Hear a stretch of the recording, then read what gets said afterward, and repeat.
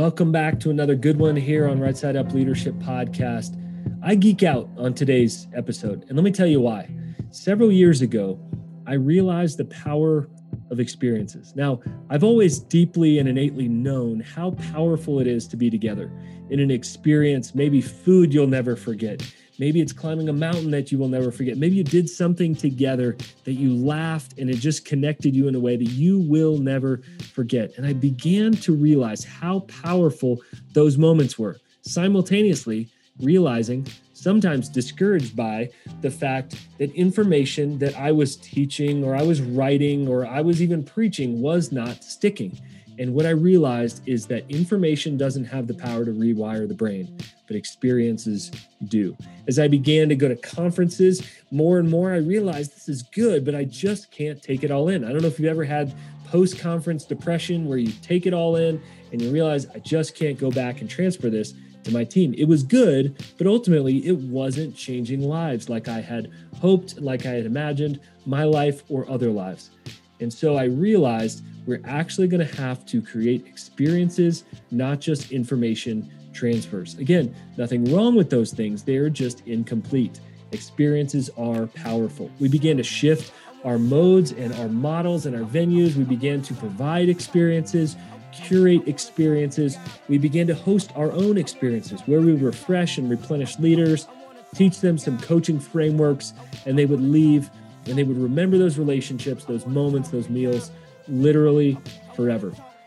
And I began to realize that we need more of this and we need language for this. And in my search for language for this, I found some great books. Jesse Cole has been on the podcast before, Find Your Yellow Tux, The Power of Moments by the Heath brothers. But I ran into a book and it has changed my life, and it's called The Experience Economy.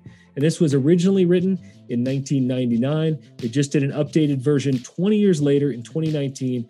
And I today interview one of the authors of that, and this is Joe Pine. Now, Joe does a lot of consulting around this idea, but literally helps organizations and businesses turn not just from commodities, not just from services, but into experiential spaces and offerings in what he calls the experience economy.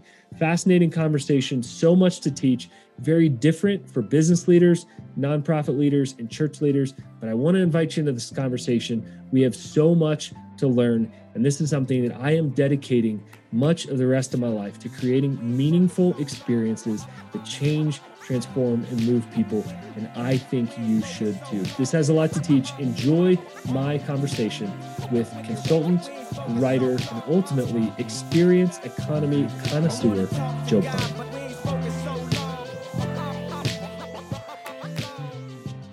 Well, Joe, welcome to the podcast. Thanks, Alan. It's a pleasure to be here. Well, and I can just tell you, man, this is one of those books that I've been recommending people read ever since I read it. I don't know where it was hiding all of these years, but the experience economy, I can honestly say both affirmed what we've been doing and just blew me away that this is something that I would say almost prophetically you guys are writing about in the Harvard Business Review. Original version came out in 99. And man, I just thought this is written for this moment. And so, congrats on a message that really has impacted a lot of lives. I know you do a lot of work around this. You're not just a writer, Joe, but what led you up to this study of the experience economy and then eventually writing this book? I got a kick out of about you using the word prophetically because my partner Jim Gilmore and I like to say that we're not futurists. We don't tell you what's going to happen. We tell you what is happening, but you don't yet see it. Oh, okay. And the experience economy came out of my original book. My first book when I worked for IBM way back when was called Mass Customization, and which is about efficiently serving customers uniquely, giving everybody exactly what they want at a price they're willing to pay. And what I realized is that if you customize a good, you automatically turn it into a service. That you're in the business of helping a customer design exactly the good that they need, and then you make it, and then you deliver it to them on an individual basis, right? And that's how you define a service that they are customized for each person and inventoried and not inventoried after production, but delivered on demand. And then so Then I discovered, well, what happens when you customize a service? What happens when you design a service that is so appropriate for this particular person, exactly the service that they need at this moment in time? And then you can't help but make them go wow and turn it into a memorable event, turn it into an experience. So the key thesis of the experience economy, which a lot of readers actually don't get, particularly if you look at the whole CX movement, which doesn't quite get it. But the whole thesis is that, in fact, experiences are a distinct economic offering, as distinct from services as services are from goods. Basically, it's when you use goods as props and services as a stage to engage each and every individual in an inherently personal way that creates a memory, which is the hallmark of the experience. So that's where it came from. And so if you have experiences as a distinct economic offering, you would have an economy based off of experiences. And in 1999 and 98, when we did the Harvard Business Review article and a few publications before that, we talked about the forthcoming experience economy, the nascent experience economy. You could see that it was happening and would become more predominant. But now, well into the 21st century, it's obviously that economy is here, that we're in an experience economy where experiences have become the predominant economic offering, where people want goods and services to be commoditized so they can spend their hard-earned money and their hard-earned time on the experiences that they value. Man, well, a little bit of background here, Joe, and even to the listeners. A few years ago, I realized that the conference model is dying because I found myself in talks with people, eating tacos, having conversation away from the, quote unquote conference conversation that we were going to have. And the best conversations we're having, outside of that, they're usually in beautiful places. We're sitting under a palm tree. We're at the beach. We're at a taco restaurant. And the best part of conferences was not what the conference was selling, but was the side experience that we had created. And so we began to kind of intentionally hack those. And of course, the conference model to many has gone down the toilet this last year of COVID in many ways. Not that it's never going to exist. I'm overgeneralizing, but we made a huge shift into experiences, which ended up being smaller, more intimate, incredibly memorable. And so as I read the book, it explained the shift that we had been making, and you guys put it into words. So grateful for the book. And so as I'm listening to it on audio, I thought, man, I got to get one of these guys on the podcast. So here we are today. I want to expose your incredible work to our audience. The subtitle of The Experience Economy: Work is Theater, Every Business is a Stage. Tell me more. What does that mean? Well, it's a fundamental thing that what is the economic function of experiences? You extract commodities out of the ground, the basis of the agrarian economy. You make or manufacture goods. You deliver or provide services. What's the economic function of experiences? And we realized that it is staging. We thought about orchestrating, choreographing, words like that, but staging is the best one, because what staging means is that you design all of the elements in a particular intentional way to create impressions in your audience, right? That's what staging is. And that's what you got to do with an experience. You have to design, you have to think of everything. You can't let things intrude and be at odds with what you're trying to accomplish. It's got to be a cohesive experience that hangs together because of the intentionality that you bring to it. And so once we recognize that, well, if staging is the right word, then work must be theater. And we do mean that work is theater. It's not a metaphor. We don't mean work as theater. We literally mean work is theater. That whatever workers are in front of customers, or the guests of the experience would be the proper word, then they're on stage. And they need to act in a way that engages that audience, engages those guests. And creates that experience within them. So we actually dedicate 3 chapters in the book to the topic of theater, going in depth into why it's theater, what the principles of acting are, what roles people need to play, the different types of theater, and so forth, because it's so crucially important that if you don't direct your workers to act, right, then you're not going to get the intentional experience that you want. So every business is a stage. That's good. So what is at stake here? What if an organization puts their head in the sand and ignores experience? What are the consequences? Well, it's like every book I write, there's a bogeyman, right? that you go against. And with the experience economy, what it is commoditization, right? Commoditization is the boogeyman.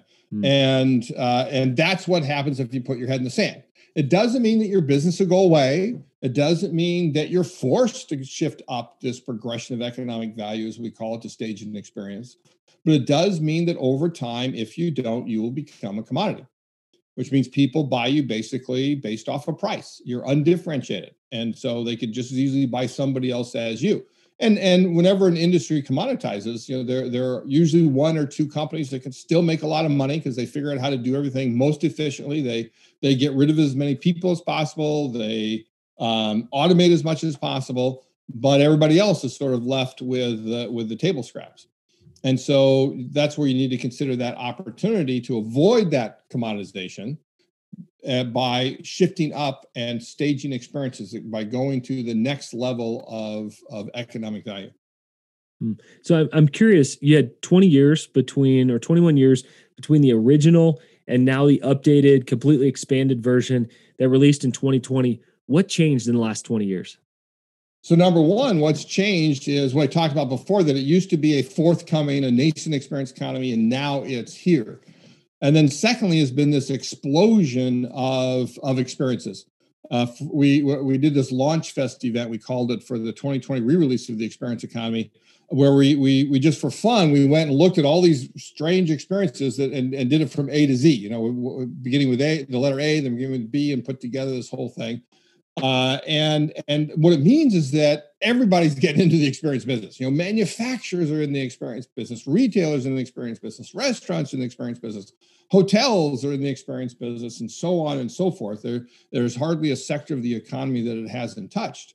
And that means that long-held experience stagers, think about concerts and plays and sporting events, movies, and so forth, are now have this tremendous amount of competition that they didn't have before. And it is all the competition for, as we say in the subtitle of the re-release of the book, it's competing for customer time, attention, and money, right? So everybody's competing against everybody else for customer time, attention, and money. And so the bar's been raised for how great an experience that you have. The other huge thing, very related to that, is the explosion of digital experiences. The fact that we now have smartphones that didn't exist in 1999 that allows us to drop down and have an experience wherever we are, whether we're waiting in line, whether we're trying to kill a few minutes between meetings, whether we're actually in a supposed experience, but it's not engaging enough. So we say, okay, let me check my email. Let me go out on YouTube. Let me go do all these other things. Plus the digital technology that's come online, from virtual reality to augmented reality, to all these other ways of doing things that are basically impossible in real life. One of my other books is called Infinite Possibility: Creating Customer Value on the Digital Frontier. And so it is all about how do we use digital technology to fuse the real and the virtual. And I think that's the other big thing that has changed since then. Wow. Yeah. I was watching my two sons together play Pokemon Go, which I thought that was years ago. Didn't know that was still around. Apparently it's back. And watching them play, and you're in real places with this phone in your hand, leading you along the way, which of course I love, because they're actually out getting exercise. They're not just playing video games. Yep. And so it's beautiful to see some of those ways. I need to pick up that book. I'm fascinated by how those come together. And of course, this year, or at least in 2020, as COVID hit, we had to say, can you still do a powerful experience, conference, summit, gathering, workplace, all of that? What shifted in the experience economy when COVID hit? Well, the big thing, of course, is that we have a huge hiatus in physical experiences, because any place that people want to gather to experience is not a place anybody should be right now. So the difficulty of being able to get people together, the lockdowns that have happened, means that the death of a lot of experienced stagers, particularly what I'll call mom and pop shops, family entertainment centers and so forth, that don't have the means to be able to weather this storm. But at the same time, it means the huge growth in digital experiences. Right. So we've gone from the physical to the digital, from out there to in here, from the communal and social to the familial in the experiences that we have, but they haven't gone away. The explosion in Zoom conferencing and other ways of meeting together, like we're using right now, Alan, the explosion of streaming services, Netflix and Disney Plus and so on and so forth, the explosion in video games and website experiences, right? All that is because people crave experiences. We're experience-seeking machines. And so we're going to want to have those experiences any way we can. And so there have been some articles out there that talk about the death of the experience economy and so forth, but that's not true either, because we still crave those physical experiences. We still crave being with other people. We are social beings as well, and we want to have those social and communal experiences.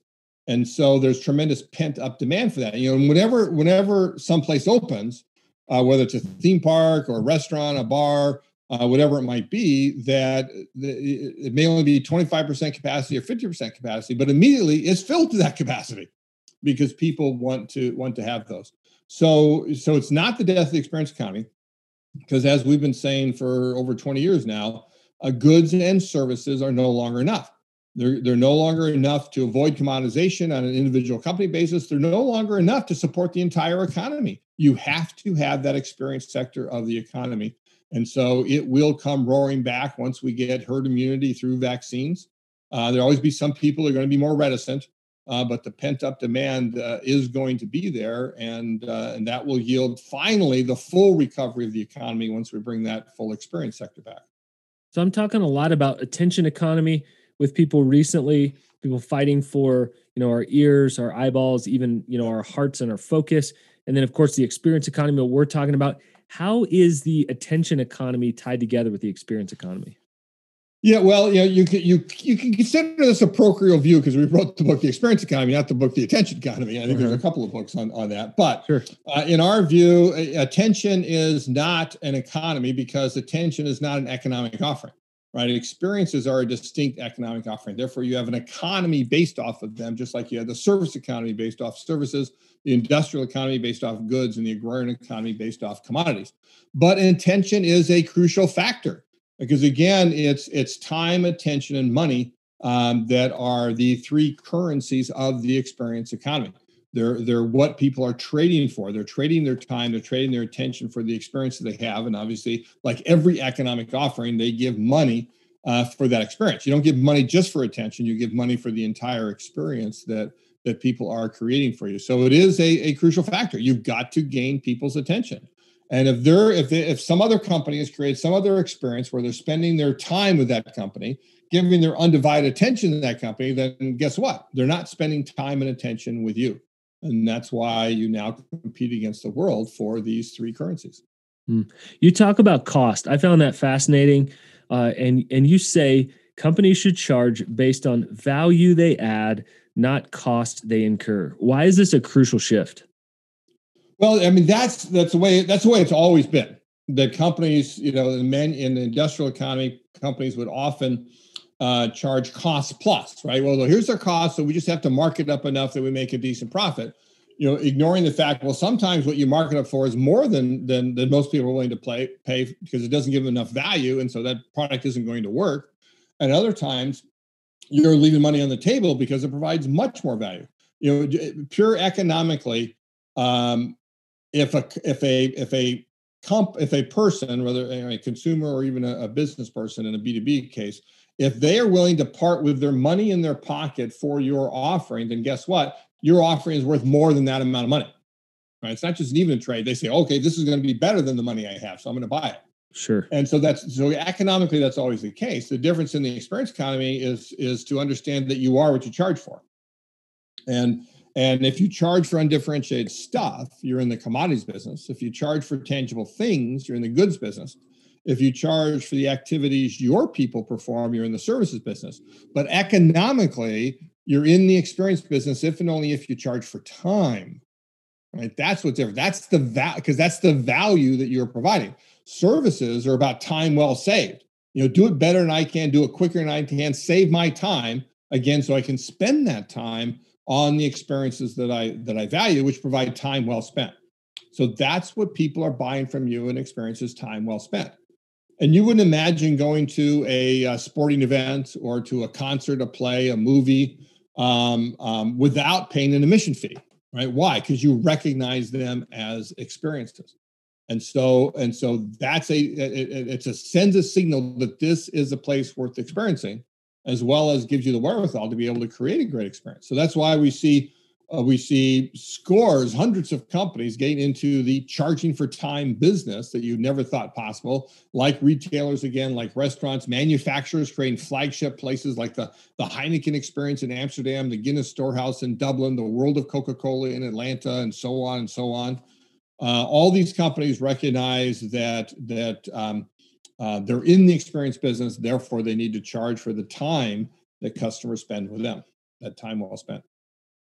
I get a lot of questions. I coach leaders who are business leaders, nonprofit leaders, and church leaders, very different contexts. I'm curious, which of these principles do you feel like carry over to nonprofits and churches, and which of these principles you feel like is there not as clear of a carryover to nonprofits and churches? Well, and I think those are two very different groups, nonprofits and churches. Nonprofits, number one, are still businesses and should think of themselves as businesses. The only reason they're called nonprofits is there's something called the tax code. And they need not to design for the tax code, that they still need to create revenue. They still need to get money in to be able to pay all the expenses that they have. Yeah. They may come through donations, but in many nonprofits, it is through the economic offerings that they provide. My dad worked for a nonprofit many decades ago, and I still remember him telling me that there is no more profit-conscious company he ever worked for than the nonprofit. Yeah, because they had to cover it. So all the principles apply, at least in terms of economic offerings. But also, you can think of, let's say, the donor experience, and recognize that you need to create an experience for your donors that will get them to give revenue to you. That in the experience economy, a basic principle I talk with businesses over the world about is that the experience is the marketing. That the best way to generate demand for your offering is with an experience so engaging that customers can't help but spend their time with you, give you their attention, and then spend their money as a result by buying your offering. Well, in a nonprofit case, it's simply spend their money by donating it to you. Is something that you want to have as well. With churches, I'm more wary about this for the simple reason that when you think about worshiping God, that we do as Christians, is that worshiping God is the audience of worship. Therefore, we are not the audience of worship in the pews, right, in the chairs, and therefore, if a church, if the pastor and the elder board and that, if they want to say, okay, we need to use all these techniques to create this great experience, well, then they're losing sight of the fact of who is the true audience, right? The goal is to help people worship God through reading scripture, through songs, through sermons, and so forth, and not about giving them an over-the-top experience that makes them feel good, so to speak. That isn't to say, though, that if you look at it societal wise, that people today do have other options about how they spend their time, their attention, and their money, and they often will, in fact, look at a church and say it's not competitive to that. But then you've got to wonder, is what's their motivation, right? Because then their motivation is one of wanting experiences out of church, again, instead of the worship and glorification of God, which is what our motivation needs to be. Yeah, I appreciate that, Joe. And I think, anyone listening, take this with discernment like anything, and to say, how does this fit within our context? And it's very unique context. It's not a performance. And that's challenging for sure. So thank you for that. Take me inside of your consulting. What are you looking for in an organization? And then how do you help them? Well, so a lot of what I do is speeches to energize people, to open up their eyes, to get them to see what's out there, what the possibilities are. And often a particular executive or group within a company will bring me in to let the rest of the organization understand what they already do, which is that that they need to shift into experiences or need to stage a better experience than what they already do. Then often I do a lot of workshops with companies to take them through the frameworks, take them through a set of exemplars, as well as the ideas and principles to be able then work together to develop ideas about what they should do differently, right? To come up with a set of ideas that really change their business. And then I will do some ongoing consulting with companies to go into more depth, to provide reviews of what they're coming up with, to experience the products, to help them write about it.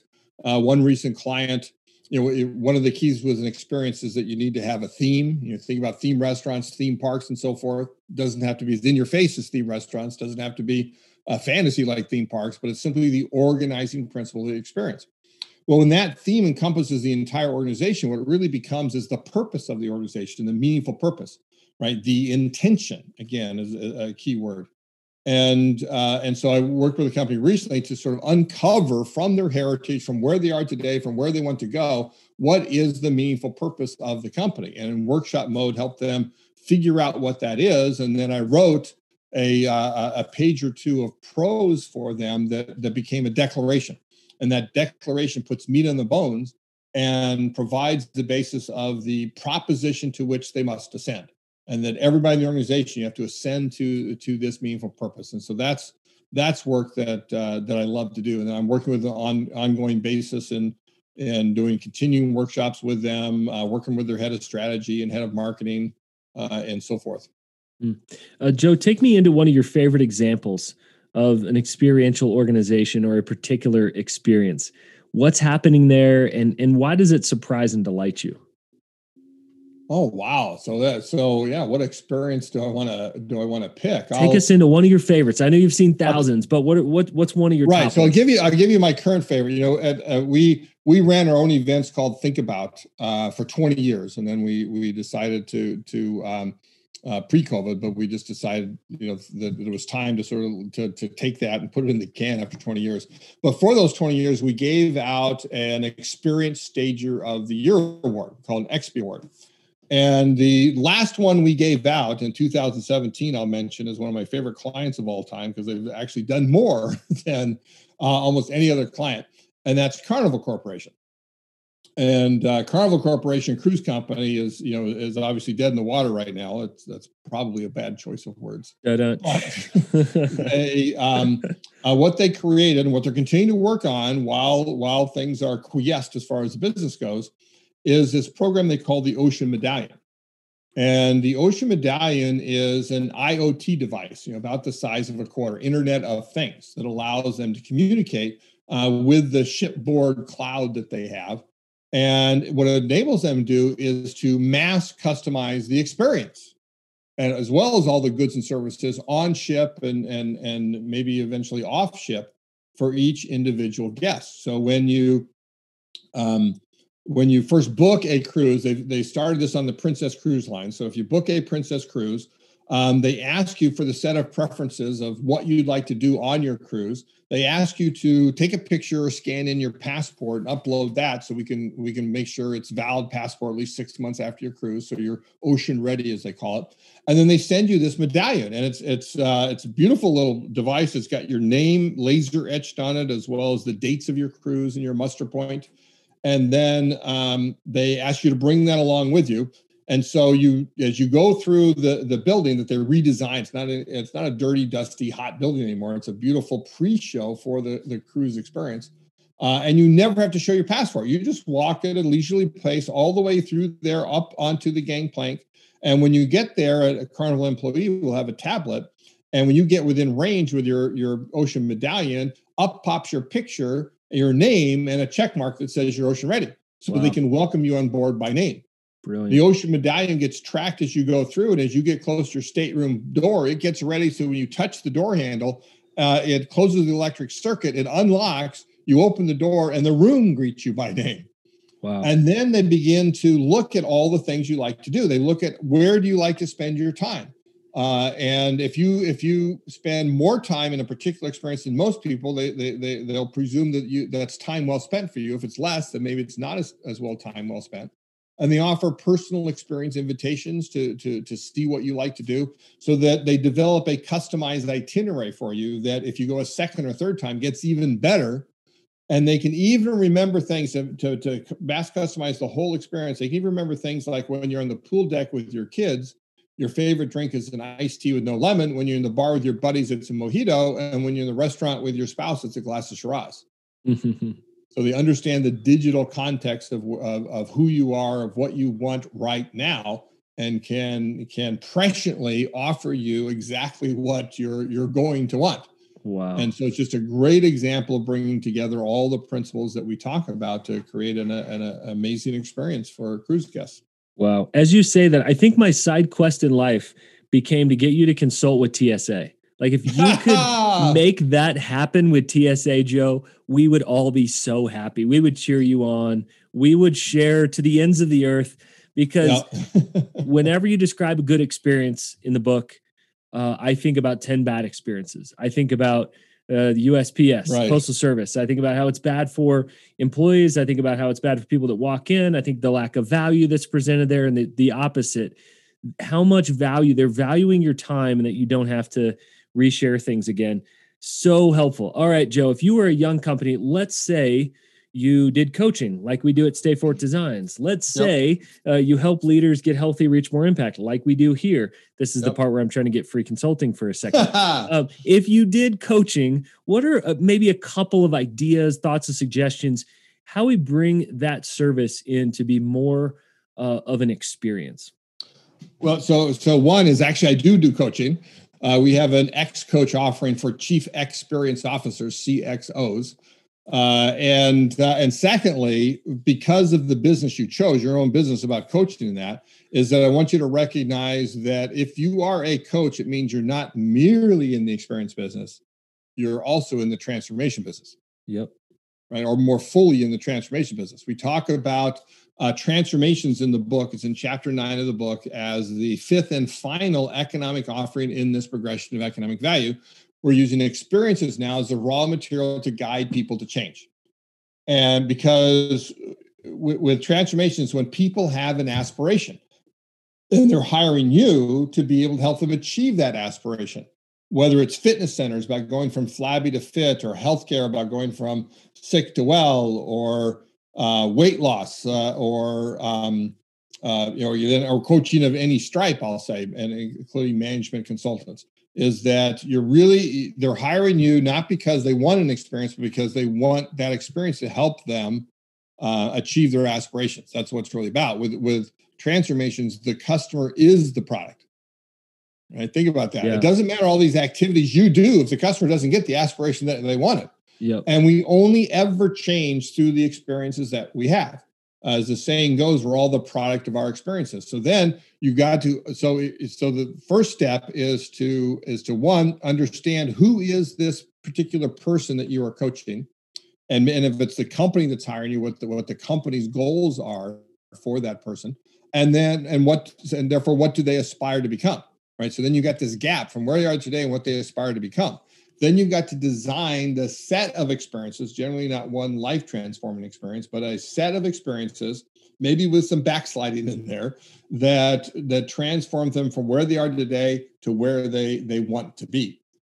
And then thirdly, though, is you also don't need to, you can't stop there. You got to keep going, because you have to have what we call follow through. All right, follow through. It's not the same as follow up, which is, hi, how you doing? It's follow through is ensuring that the transformation takes hold. If I go through, for example, a smoking cessation program, and like GlaxoSmithKline has one called My Quit, where they use the Nicorette gum or patch and they fold it into this 8-week transformational program, which gives them a 50% greater likelihood of actually achieving that aspiration.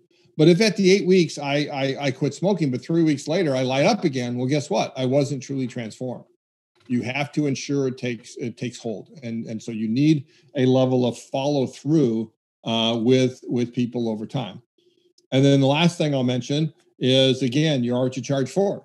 right? So what should you charge for with transformations? Again, it doesn't matter what goods and services you provide. You can't charge for those, or not only for those. It doesn't matter what experiences they undergo if they don't get that aspiration.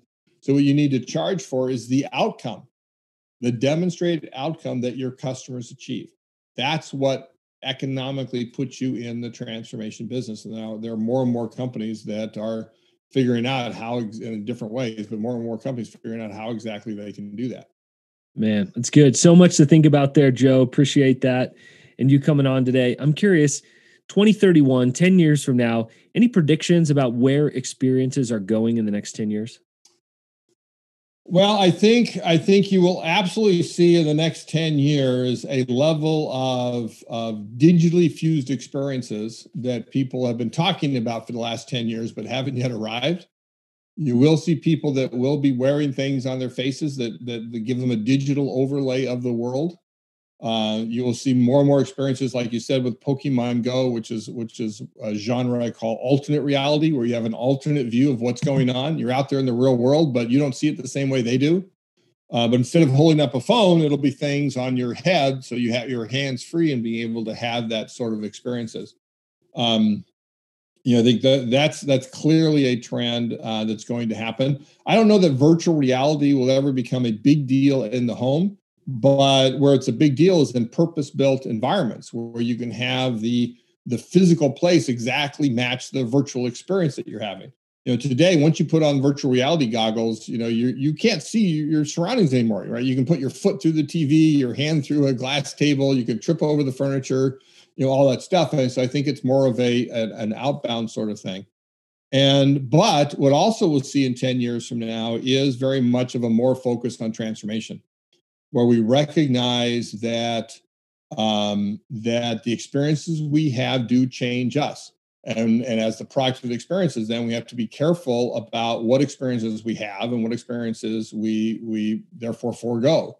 And I think there'll be much more of a focus on that, as well as a focus on meaningful experiences, on experiences that give our life meaning. Also wrote a book on authenticity that talks about how, with the rise of the experience economy, came this imperative about authenticity, that people desire things to be authentic. And I believe that with transformations will come meaning as the new consumer sensibility, that people will increasingly buy based off of that they have their own purpose aligns with the purpose of the company. And so I think you'll see much more of what we already see now of what we called in chapter 10 of the book, worldview segmentation. Back in 1999, we used that term, that people will buy from companies that share their own worldview and not buy from companies that do not fit with that worldview. And you can see that going on a lot now, in the last year or two, particularly since the last election. Absolutely. Well, fascinating stuff, Joe. Absolutely have loved this conversation. Folks, pick up a copy of The Experience Economy, the new one released here in 2020. Congrats on that. Where do folks find more out about you, Joe, and what you're up to? Well, they can LinkedIn with me if they want. Just search for Joe Pyne in LinkedIn, or our website is www.strategichorizons.com, Strategic Horizons with an S. And there you've got my bio, you got all our offerings, you got links to the books, and you can learn all you want. We've got a post of blogs called Thoughts Post. You reminded me of this earlier in your introduction, where the last Thoughts Post I put out there was on hybrid events, that the way to go is not digital or virtual or physical, but to fuse them and have hybrid events where you're catering both to the physical audience, and then you have also to the virtual audience at the same time. Awesome. Well, thanks so much, Joe. Appreciate all your work. All right, Alan. I really appreciate you having me on. Thanks. We ain't focused so long. We ain't focused so long. We ain't focused so long.